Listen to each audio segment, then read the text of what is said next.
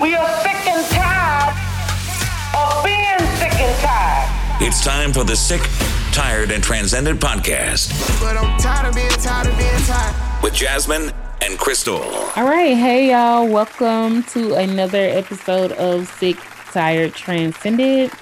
I am joined here today with my co-host Crystal, and we have a special guest as well. Yes, our special guest is currently my manager, but he's cool as shit. And yeah, so Kevin, just introduce yourself because I don't know, you're just too amazing. Thank you, Crystal. Yes, I have the esteemed pleasure of working with Crystal on the daily, but my name's Kevin. I'm originally from the deep South, I'll claim, and I get the honor of working with Crystal on the daily, and I have recently moved up to Philadelphia in the past few years. So I'm in the Northeast now, learning how to live with the cold, not learning how to drive in the snow, still holding on to my Southern roots. Yeah, I always put that I'm a displaced Southerner.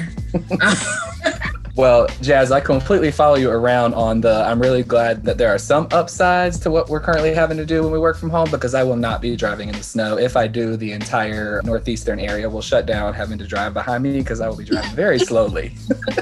I think I'm decent. My learning curve is a little more steep because I'm in Buffalo, so if you want to go anywhere, like if you want to live your life, you got to drive in the snow. So I think I'm not too bad, but yeah, I'm definitely a displaced Southerner as well. The topic we're going to dive into today, we're going to be talking about allyship. I'm not going to get into it, but like injustice is going to happen in this country just because like how it's societally set up. So here we are yet again.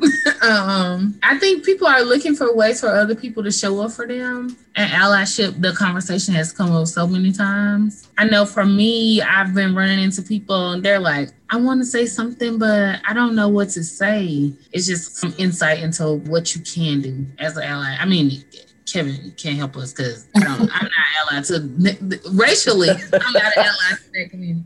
But to other communities, yeah, we can show up as allies. But I think it's also important to think about what allyship is not, because I think a lot of people will be like, oh, I'm an ally, I have a Black friend, or I'm an ally, I have a gay friend. And that doesn't mean you're an ally. Yeah, so that's what the conversation's about today. Yeah, I think the biggest thing is they should be aiming to be co-conspirators, but everybody got a Black friend. Everybody have listened to a Kendrick Lamar album. Like, that's not going to help me right now. But I think that's the biggest thing. So when you think about allyship, how would you define it? I think for me, one of the things that stood out with what you were just saying and then just the journey towards active allyship today and every day is I as a white person or any white listeners, we don't get to call ourselves allies. That's not something that we can claim, right? Like it's an active step we're taking. These are actions that are daily. You don't just arrive at allyship. Like you said just now, Jasmine, like you're not just listening to an album and then claiming allyship. Lately, I'm noticing even on my feeds, Instagram, Twitter, Facebook, different places, we were hyping things and it was read this book and donate here and go here. And then it just dies down like it always does. And even looking at data around the support of groups and movements like Black Lives Matter, were at their height in May. And then slowly but surely, they start to tick down, less and less white people joining the movement or calling themselves allies to that specific statement that Black Lives Matter and the movement behind it. And so for me, allyship is more about a set of actions and listening. I think the biggest lesson I learned is you can know so much as a white person. You can read every book. You can academically get your PhD in critical race theory, and you can read every single paper that was ever written about how to be a quote unquote ally. And yet you would still be missing out on lived experiences, truths that we will never hold. And so it isn't about just aligning yourself with, like you were saying, Jasmine, your one Black friend, or Crystal, as you pointed out, having that one gay friend who can tell you their experience, because people aren't a monolith. And so you might have one Black friend who tells you their experience, and that's great. You should diversify your friendships, but you have to listen to many different people from many different backgrounds to diversify the worldview that you take things in through. And that really puts a different lens even on your worldview. So for me, that was teaching and joining a movement I taught in a deep South state, and all of my students were Black. I never taught a white student. And I was 25 minutes away from Selma. Civil rights wasn't just in our history book. It was my students' grandparents telling me stories. And so for me, allyship, it's not an option. It is an active process. I mean, and it's not something that you're not committing to an arrival. Like I said earlier, you're committing to learning and listening. Well, damn, you just summed it all up. I guess we can close out now, huh? Right. Have a good day. Oh my goodness. Well, because I get to be around both of you all the time, I've learned a whole lot. So I'm just regurgitating back what I've learned. At some point, we'll have to have a side conversation too, because my grandparents are actually from Selma.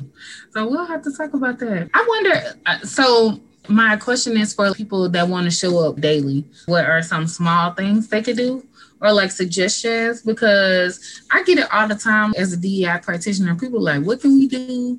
We've read this. What can we do? And I'm like, this is the thing you don't understand about just being a practitioner. I would assume there are parallels. If I'm not reading and studying and like brushing up every day, I'm never going to arrive.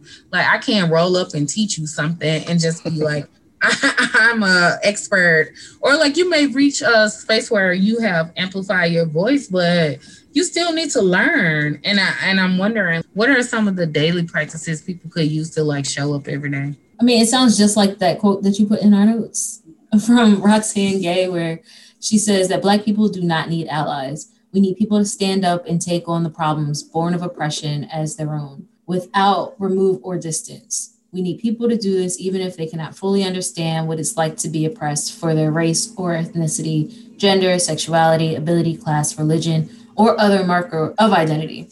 We need people to use common sense to figure out how to participate in social justice. I mean, that question always like, what should we do? It's kind of like, what shouldn't you do? I don't want to say that is necessarily common sense, but it kind of is. Well, common sense ain't common. Well, this is true. This is very true.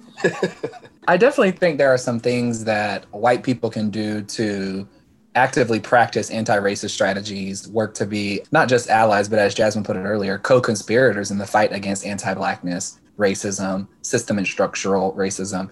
And it is, like you were saying, Crystal, it's about more than just assuming that we have to read a book or learn one thing to do every day. But I think there are tangible things that white people can do to interrupt the pattern. One is we have to, as Jasmine put it earlier, sharpen that sword or that tool for ourselves. So we have to actively do research, work, talking, and conversation in community with other white people actively. We can't just have our one white friend that we talk to once a year about the one racist thing we did or said, and then leave it from there. White people, we are going to make mistakes. We're going to trip over our words. We're going to use the wrong word. We're going to say the wrong thing to the wrong person. And it doesn't make you a bad person, right? Everybody loves to be, am I a good person or a bad person? If I did that, I'm a bad person. We're really not qualifying if we're good or bad here. What you did could be better, it could be stronger, and you need to be a more active ally and a stronger co-conspirator. But you can't just wait to talk about that with another white person to assume they're going to come down on you. Get a group of friends that identify racially with you that aren't going to come down on you for when you make a misstep, but are instead going to teach you about how to not make that same misstep again. As soon as white people understand that we are going to get things wrong, I get things wrong every single day. Crystal could go in on this call right now about things she wished I had done differently throughout our journey together. And our work as white people is to listen. One of the small things we can do is surround ourselves with other white people who are committed to the work. The other thing is we have to, it's not an option. We have to call people in our own life. The small racist remark that's not small at all, but we see it as small because it does not immediately impact us or our work. The comment from your uncle at Thanksgiving this year when they talk about the election or one of the candidates or something that was done last year, this year, 4 decades ago. When they're qualifying those things through a racist lens, you can ask a question. If you do not want to start in that moment, you're like, well, it's my family and I want to make sure that no, shut that down right then. Do not allow for people to make racist, homophobic, anti-Semitic marks around you. that is how you can be an ally in that moment. But to commit to the cause, you have to surround yourself with people who won't allow that to exist in your realm anyway. Outside of that, ask questions to interrupt other people's patterns of thinking. You're not really going to get too far if you're not asking yourself. Let me speak from my own lens. I'm not going to get very far if I don't ask myself questions daily. Why did I say that? Why did I make that joke? Why haven't I read that book? Why am I seeing this in the news and I didn't know about it? So if you are privileged enough to take a neutral stance when a Black body is taken from us too soon, if you are privileged enough to not have to consider structural racism in your daily life, if you are privileged enough to take a moderate or neutral stance and assume that politics doesn't affect your daily life, those are privileges. I have to actively interrupt those privileges by questioning myself, questioning the systems around me, and then working to change those. So I think if I'm summarizing that very long-winded answer, Jasmine, as you said, is like, 1, surround yourself with people who are also committed to the cause, and 2, ask questions. You don't necessarily have to say, that was racist in the moment, but you can ask questions to really get underneath, where does that line of thinking come from? Because if it exists in your family and it permeates your daily thinking, all of a sudden, now you're around someone who fits a stereotype once in your life, and now you take on that stereotype and assume that everybody else who looks that way, speaks that way, sounds that way, wears their hair that way, has to behave that way or take that same set of actions, and that's not the case. Stereotypes exist for a reason, because somebody once saw someone do a thing and then they told everybody around them, people who look like X or sound like X or dress like X do that thing. But we can interrupt those in our own life, and that's white people's work. We have to do that. Wow. I guess my question for you, Kevin, being that you are white, because we didn't say that earlier, is like, when did you start self-reflection? And I ask that because being Black, people think that we don't have work to do and stuff too. But like, even myself, like, I have to reflect on my privileges. I have a lot of privilege, even though it might not be like structurally or systemically. Well, in a sense it is, with like my education and like where I live and all of that. When did you start your own self-reflection? And is there ever a time, do you feel like, not that it's too late, we already know, like, anybody can do it, but just when do you suggest people start that journey? Yeah, I think I could definitely point to when I was 21, beginning a teaching career is when the work like really began, because you can't be in front of a room full of Black students and not hear things back from 17-year-olds, 15-year-olds, right? But also, I was, for some students in my class, 21, 22 years old, I was their first ever white teacher. So some of the things that they said back to me, either about my race or how I dressed or where I was from or how I talked, those opened up my eyes. Because even though I grew up Southern and grew up around a lot of Black people and was the only white person on the basketball team, et cetera, that doesn't mean that I have this thinking down or I have a set of ways to assimilate to a different group or a different region of the world or a different type of experience. Like, I couldn't assume that I knew what was going to happen just because, like you said earlier, Jasmine, like, I have a Black friend, so I can definitely teach Black students. Like, those two things are not, you can't relate those two things. So that's definitely when the work was like, I actively began. One, because, you know, when you're getting certified as a teacher, you're reading, you're writing about, and then you're in the classroom with students who are pushing your thinking on that. And my peers also were. But also, there are a couple like vivid memories that stick out to me growing up, because like I said, I grew up in a really small town. And I remember how we weren't officially segregated, but most activities were, you know what I mean? In terms of like where students sat whenever they ate, or when you rode the bus, or sports activities, like I said. And so for my senior year, I was the only white guy on the basketball team. And so all my friends were Black, because when you're on a sports team, you hang out with your teammates, right? And so if it was a Friday or a Saturday night, my town had one red light, smallest town in the state, smallest county in the state. So if you want to do something, you're going to call your teammates and do something because you're bored. There's nothing else to do. And so I remember being a part of thinking that since I had a lot of Black friends, that absolved me from other things that were happening in the world or from really holding myself accountable. So when I started my journey as a teacher, and they asked questions like, when did you start your racial journey? Like, how were you socialized? When did you learn about privilege? I did not think that I had white privilege whenever I went to college, because I lived with a single mom. We struggled financially for about 7 years. Back then, I used to say we were poor, but that's not a statement that I use anymore, because when you start to learn about poverty and systemic racism and anti-Blackness and systems that were set up to keep people without the financial means to escape class warfare, I stopped calling myself poor for that reason. I think there were definitely moments growing up where I was doing a little bit of work, but I can't even say that I actively acknowledged privilege, knew what it was, or started working to interrupt my privileges until I started teaching. And then I sort of forget what your second question was. Oh, when should people start? The earlier you can, the better. There isn't an age, obviously, that's like, this is when you have to start doing anti-racism work. If you are 75 years old listening to this, you need to start yesterday. If you are 8 listening to this, you need to start yesterday. I think it doesn't matter where you are on your journey. The journey is never ending because, like I said earlier, you're not going to arrive one day just because you're 30 and you read 5 books and you have 10 Black friends. It's a set of actions. And so start them tomorrow. Even if it's one thing, make a daily commitment to read a thing, do a thing, or listen to somebody else tell you a thing. One of the things that I wrote down as Kevin was talking was about the making mistakes, because I think this comes up so much. Just for my practice, just generally, I'm not white, y'all already know that on this line. I think just like as a practitioner, I let people know I'm going to make mistakes. I'm going to fuck up. Don't be surprised. If you work on a team that I'm managing, do not put all your stock in me, baby, because I don't have all.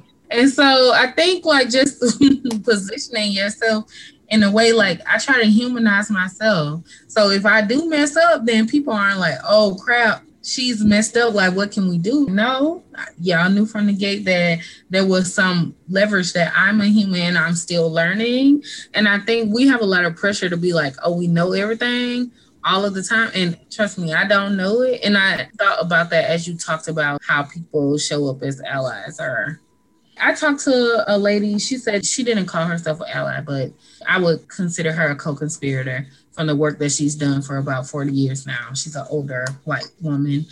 She's really lived and breathed this work. She's been to other countries and she's worked for really grassroots organizations. And she was like, you know, I started doing cultural sensitivity work whenever, you know, that was the old before it became a guy. And she was like, and now I still feel stuck sometimes. And it's because people are looking at me to be an expert. And I would say for people that have been doing this work a long time, don't feel like you ever get yourself to a place where you can be like, nah, I'm above, you know, just those daily practices that you just talked about. None of us are above it. Even myself, as I align to be an ally to other communities, LGBT community, indigenous communities, other Latinx communities. As I align to be an ally to those communities, I can't ever feel I've gotten to a place where I can't do those same practices. I need to self-reflect. And like you said, challenging people that's around you. Before we got on this call, see, I'm going to tell y'all the truth. the behind the scenes. The button, yeah, BTS.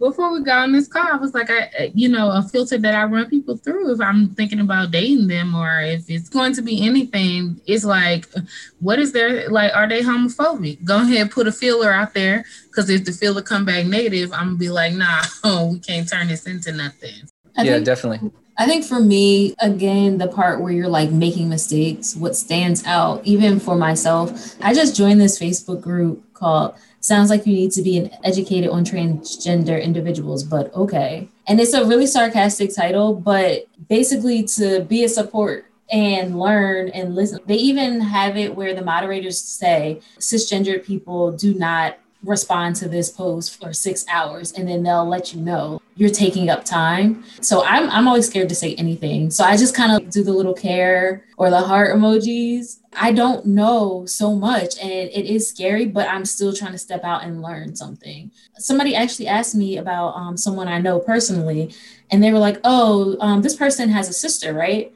And I'm like, no, a brother. And they were kind of confused. And I was like, trans brother, but why? Like, and I felt like maybe I shouldn't even said that because I don't know. So I'm still struggling, but I'm also still trying to learn and be as supportive as I can be. But then that also looks like anytime someone who doesn't identify me like I do is murdered or something, I'm sharing that information and uplifting stories and letting people know these people are people. Why others belittling them or making them feel less than? You should read this story or you should open your eyes to this. And it is difficult, but it's not about me or it's not about you. It's about the people that we are supposed to be allies to.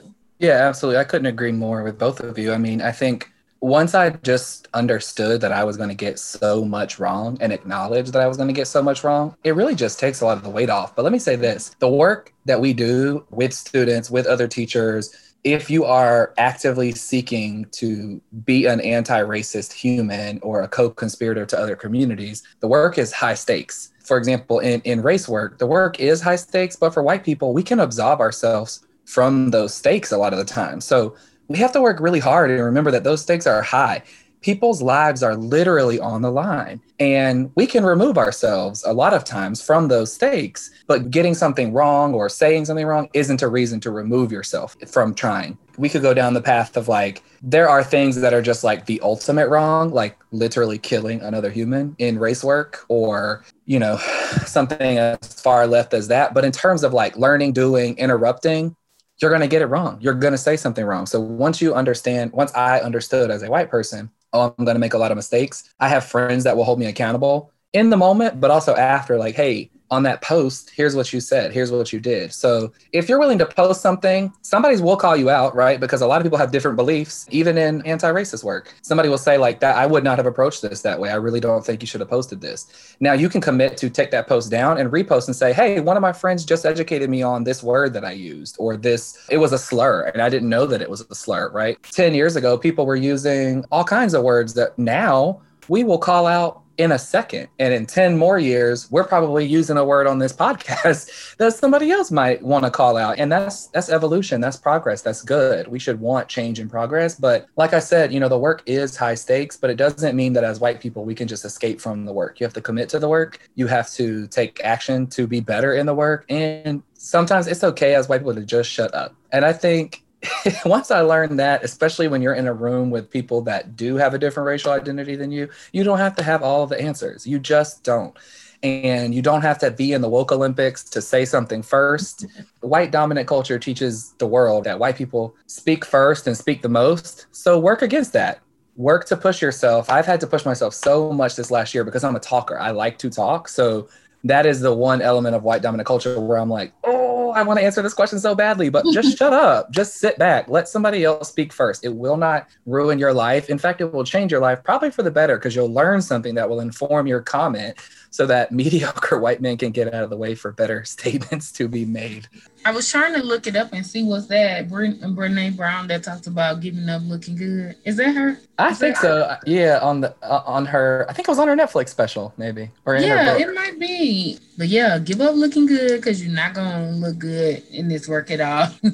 That's dead. It's how you show up and the mistakes, I feel like, defines a lot of who you really are. If you are open to learning and growing through the mistakes, then I feel like that's more of who you are. Some of the suggestions that, you know, we'll have in the show notes. Crystal, you can also link that Facebook group for the people.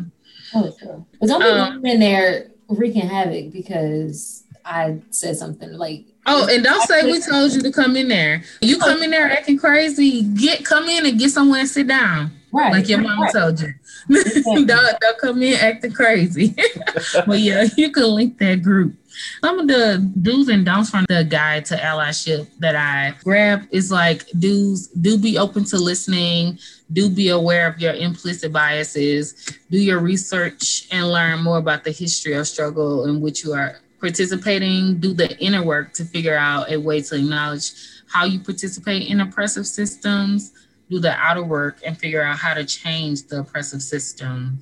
Do use your privilege to amplify digitally and in person. Exclamation point right there, in person. Historically suppressed voices. Do learn how to listen and accept criticism with grace, even if it's uncomfortable. Yes, for sure. Do the work every day to learn how to be a better ally. And then some of the don'ts that they have on that guide, it'll be in the show notes. Do not expect to be taught or shown. Take it upon yourself to use the tools around you to learn and answer your questions.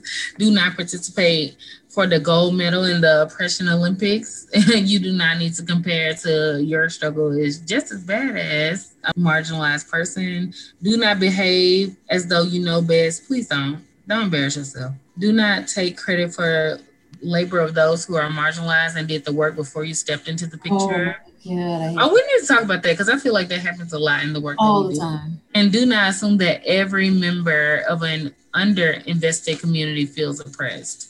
Definitely. I think one thing that stood out was on implicit bias. So for me, this was the thing that I had the most pushback about when I was learning about race and anti-racism and being white, right? Like, what? I'm not biased. I don't have any biases. I'm not but they're called implicit biases for a reason. We hold those because of how we were socialized or how we were up, how we were brought up. In the 70s, people were still using different terms than what we use now, right? And it's okay to call your mom in and say like, hey, we don't really say that anymore. And here's why, because we've evolved and we've progressed. And so I think about the ways in which my grandfather refers to groups of people just differently, right? Like some of the words have evolved. We no longer say a word like Oriental, right? Like we don't use that word anymore. And there are reasons for that. We have learned why that is not okay. We have learned that there are so many other inclusive ways to discuss Asian Americans or people of Asian descent. And the same way when we think about, the recent conversation around the Washington football team, it has been a long time coming for us to elevate Native issues in this country. And we're not there yet, but we're finally starting to have some of that conversation. But when I think about implicit biases, I just think white people, we will go a lot longer and further in life if we just acknowledge that we do hold them. I believe it was Dr. Beverly Tatum, her definition of racism centers power. And so under that definition, every white person is racist, and our word is not a bad word. You can just acknowledge like, yes, we do hold implicit biases, which means we will act in ways that are racist because we uphold systems of power that benefit us because of our race explicitly that do not benefit other groups. It does not mean, as I said earlier, that you are just an explicitly bad person. You are holding a belief that is not advancing other people around you. You are participating in a system. I am participating in systems that benefit me, that elevate my work, that give me a promotion, a raise, a resume booster that other people do not get. Does that mean that you can fall back and say, but I worked really hard? We could have a whole other podcast just about the nature of work and working hard and the bootstrap theory and all of that. But white people are given the benefit of the doubt. I could not count on my hand how many times I'm just given the benefit of the doubt on my work or on my statement or something I've done where that likely would not be the case for either person on this podcast other than me. And so that's not okay. That's not fair. The system was designed that way. It's working. That is where implicit bias comes in because we continue to advance those ideas and those notions within systems that they were built with implicit bias and explicit bias in some cases, in some systems, to advance me or people that look like me and elevate people that look like me. But I and others like me can hold ourselves accountable, get out of the way. That doesn't mean that you have to never accept a promotion or not say that you do good work. You can do good work. You can brag about your work and you can sit down and shut up and let a Black woman talk too. That is true. Yeah, my family from the South, they be saying some wild stuff. Half of the shadow work is challenging them. Like, y'all got to stop. Like, y'all, we don't use these words no more. But yeah, like fully prepared for Thanksgiving, pew, pew, pew, to make sure nobody is saying anything crazy. This example is kind of like, I guess people wouldn't think it's that serious or whatever. As y'all know, I was trying to buy plants instead of record a little bit earlier. Trifling. And I'm pretty sure I just saw her click and she bought the plant while they said everything was sold out. So. I checked. Blame us. It wasn't your time to spend money. So growing up, there's this beautiful plant. It's called, I forget the real name, but it's like a Zabrina or whatever. It has these like purple and green leaves and it trails. And my dad has always had them. He's always had clippings. He's always propagated them and made them into bigger plants because they grow faster. But they were always called Wandering Jew. It wasn't until recently that it was like this big debate, like that's so offensive. Don't say that. I didn't have anything to say. I'm like, well, it's not offensive to me, but it's also not my place to say whether or not it's offensive. So I just sat back and just, how you're like up at 2 a.m. just scrolling through reading every single comment of an argument online. So I was doing that. But some people in Philly, now they're calling them Wandering Johns because, a John is a person, place, or thing. It's everything in Philly. So that's what I call it now. So like I'll be at the store, like, y'all got any Wandering Johns? Or let me go get a clipping of that Wandering John. So I don't know what the rest of y'all are going to call them. But it's easier to just acknowledge that some people may be hurt or may have feelings about things that you don't share those same feelings with. But if it's not your group or it's not your identity that's being challenged, then just sit back and listen.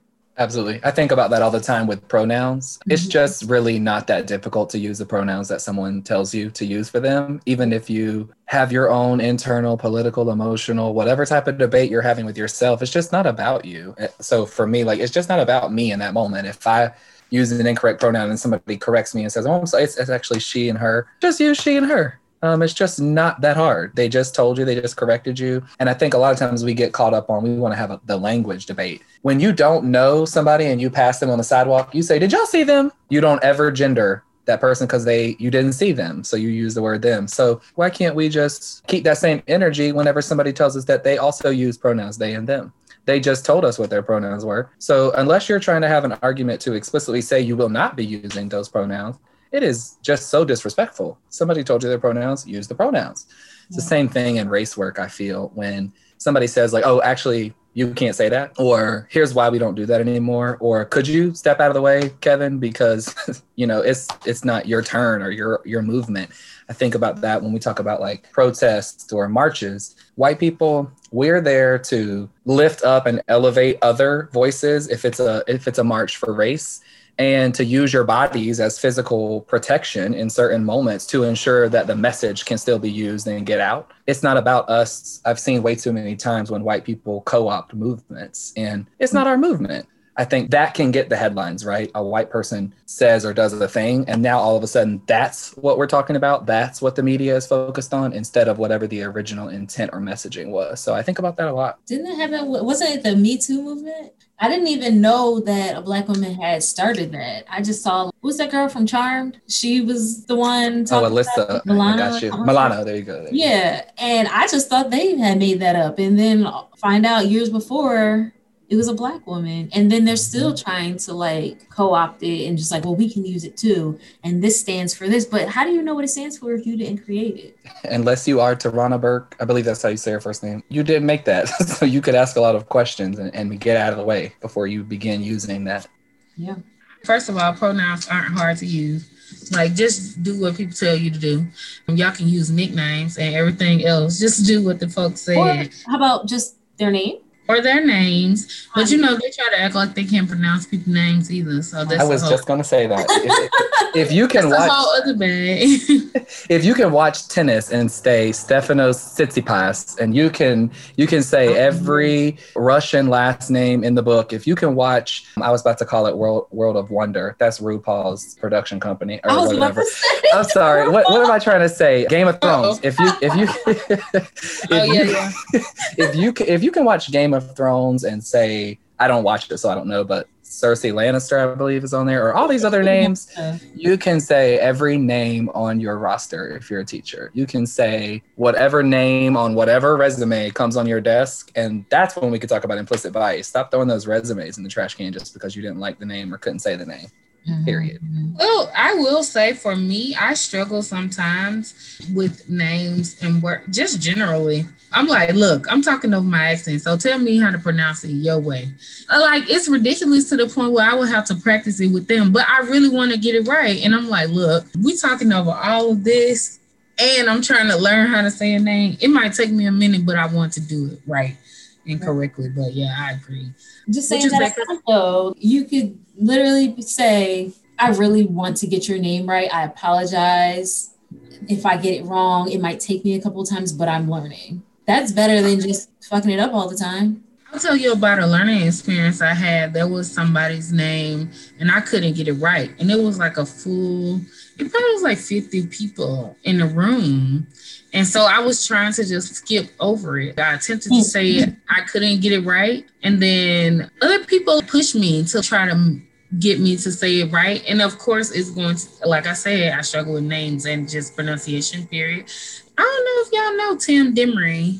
He really pushed me to try to get the person's name right, and I just practiced it until I got it. But again, it was like 50 people, so I was like, "Oh shit, I'm messing up these folks' name, and I can't get it right." And in that moment, I just had to sit in that place of embarrassment and understand the limitations of that's just like a stumbling block that I have, and just being okay with that. I talk about it all the time. Kevin, no, on Twitter, I talk about it all the time because people associate my accent or the way that I speak with my intelligence, and that's not fair. But the thing about giving up looking good is sometimes that's gonna push against what you're trying to do.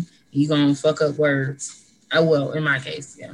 But even the fact that you took the time, so I think this is a great analogy for white people, right? You took a few extra minutes to ask a friend on how to say the name and you practice it to get it right. We as white people in race work, we can also do the same thing. When we get called out in the moment or one of our friends tells us about a bias that they're seeing us act on, we can do the same thing. We can talk with that friend about how to work against that bias.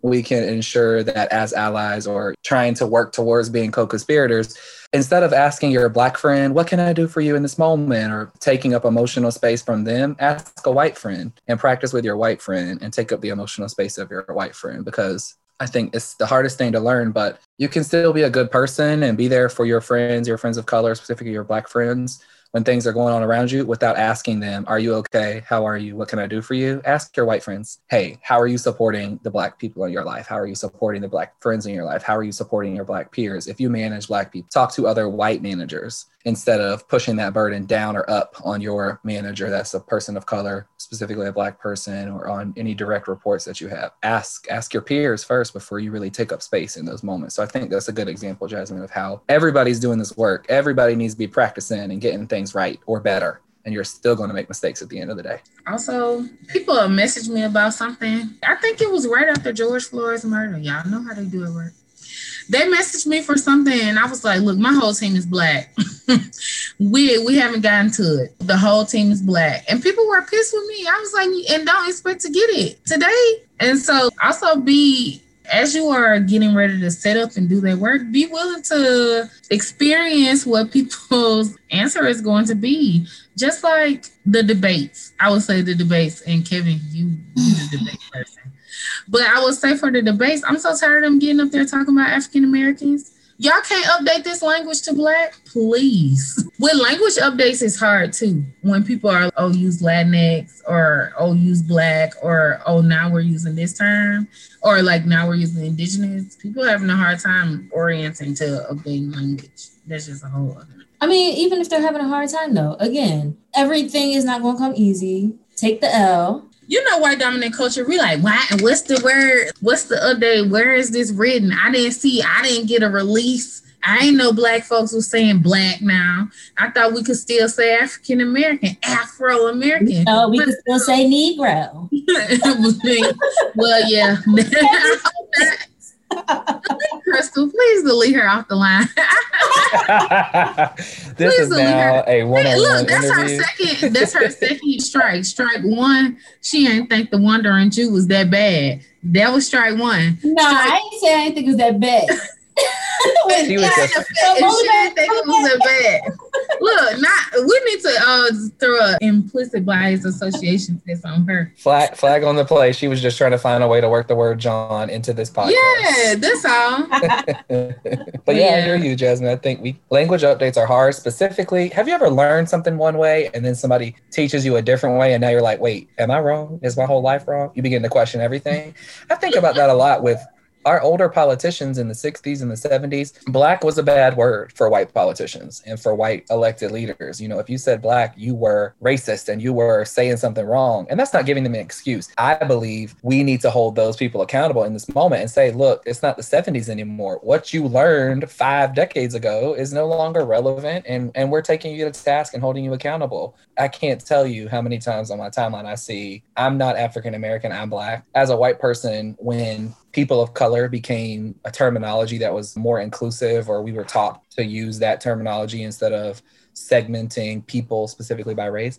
Me as a white person, if I'm scrolling and I see one person say, call me Black, I'm Black, but then the next person says, I like people of color. Some people just prefer to be called different things. And that was my point earlier when we started the podcast, is like, people are not monolithic. You need to get a better understanding of everyone in your life and lots of different groups around you. And again, you're still going to get it wrong. Now that some language has been updated, you may use the term Black, and somebody might say and look at you a little funny and ask you to call them something different. They may want to be called African American. They may want to be called a person of color. And so the same way we ask for pronouns and correct pronunciation of name, let other people tell you how they say their social identities. I think about that a lot of times with the LGBTQ community as well. There's lots of different words, and not everybody wants to be called queer. Not everybody wants to be called gay. There might be different categorizations that work for certain people's identities because identities are our own and we get to identify ourselves to other people. So I think that's a really great point. All right. Well, I feel like I could just pack on up. Our work is done. But generally at the end of our podcast, we talk about what's keeping us transcending, in this crazy, crazy world. Crystal, on the chopping block, what's keeping you transcending these days? So I think I spoke about my depression, my clinical depression before. It is usually exacerbated. To my club. It gets dark and, cold and things like that really early. Right now I'm feeling good and I'm trying to keep it up for now. But I think what's really keeping me transcending is knowing that it's holiday season. I mean, y'all probably gonna get this podcast a little late, but it's Halloween and my kids are dressing up. We're having a virtual costume party for work. And at first I wasn't gonna go, but now I have to win this costume contest. So I gotta figure something out. And then, I'm not really worried about Thanksgiving. Like I eat all day, every day. That's fine. But Christmas, just being in our own home for the first time. I can decorate outside. I can decorate inside. I'm buying like 3 Christmas trees this year. I've already decided where they're going. So it makes me excited. 3. Look, I need 1. I'm moving my desk out of my office and putting it right in the middle of the floor. That's the big one. Then I'm going to put 1 in the living room. And then I'm going to have a small one in the kids' room. Boom, 3. So we know where to mask up and stop by for Christmas then. Bring our hand sanitizer, put it on, go in so we can see all 3 trees. Right. Look, we got a Halloween tree up right now. Now you're making me want to get 3. Look, I could put my main one in my living room, then a little one outside, and then one on my vanity table. Yeah, have one on your balcony, see? Mm-hmm. That'll balance out the averages because I will be having exactly 0. I don't ever put trees up. You can put lights on your little plant. See? There you go. For me, so I was sore all week. I'm like you, the season of depression is on my heels. Like it's nipping. I'm like, all right, I need some sun. I need a vacation. And the fact that usually this time of year, I'll be traveling and I'm here stuck at the North Pole and can't go nowhere. Not the North Pole. But yeah, the fact that I'm generally stuck here and can't go anywhere is it's testing me. And so I've started working out with a personal trainer, and that's been what's been keeping me going. Is just being accountable, A, to the money I paid, but B, to trying to get my body right. I'm full force for my birthday. I'm like going into 30, I'm like, everything got to be right. But yeah, I'm even giving up alcohol on November 1st. So y'all keep me in your prayers. Keep me lifted. I don't know if you're a praying person or not, but just add me on your altar. Yeah, send me some positive vibes. Working out with a trainer, I was sore all weekend. I was like, this what y'all been doing? I couldn't barely sit down. Why I gotta grab the counter then and ease down to the toilet? That ain't normal. That ain't normal. But yeah, I better be looking snatched for my birthday. I better be looking right. Kevin, what's keeping you going? I need to follow behind you because, as I told you earlier, I think I've caught my COVID-19, aka my 19 pounds that I've put on since March. It's so ironic when people ask me what gives me energy or gives me life, because I think it's what drains everybody else around me in my life, but it is elections.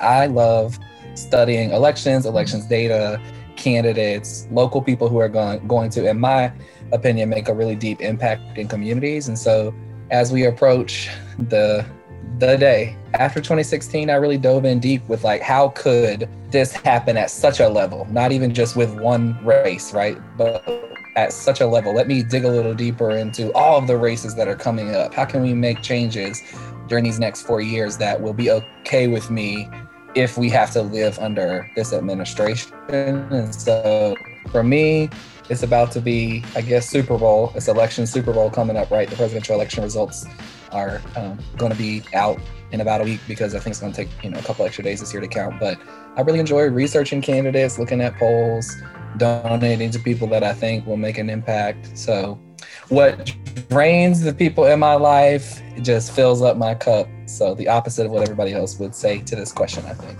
Right. And I don't know if you're in witness protection or not because you cut your beard off. So I'm unsure. But is there anywhere where people can find you online if they would like to follow you? Yep, go to beardlesskevin.com. No, I'm just teasing now.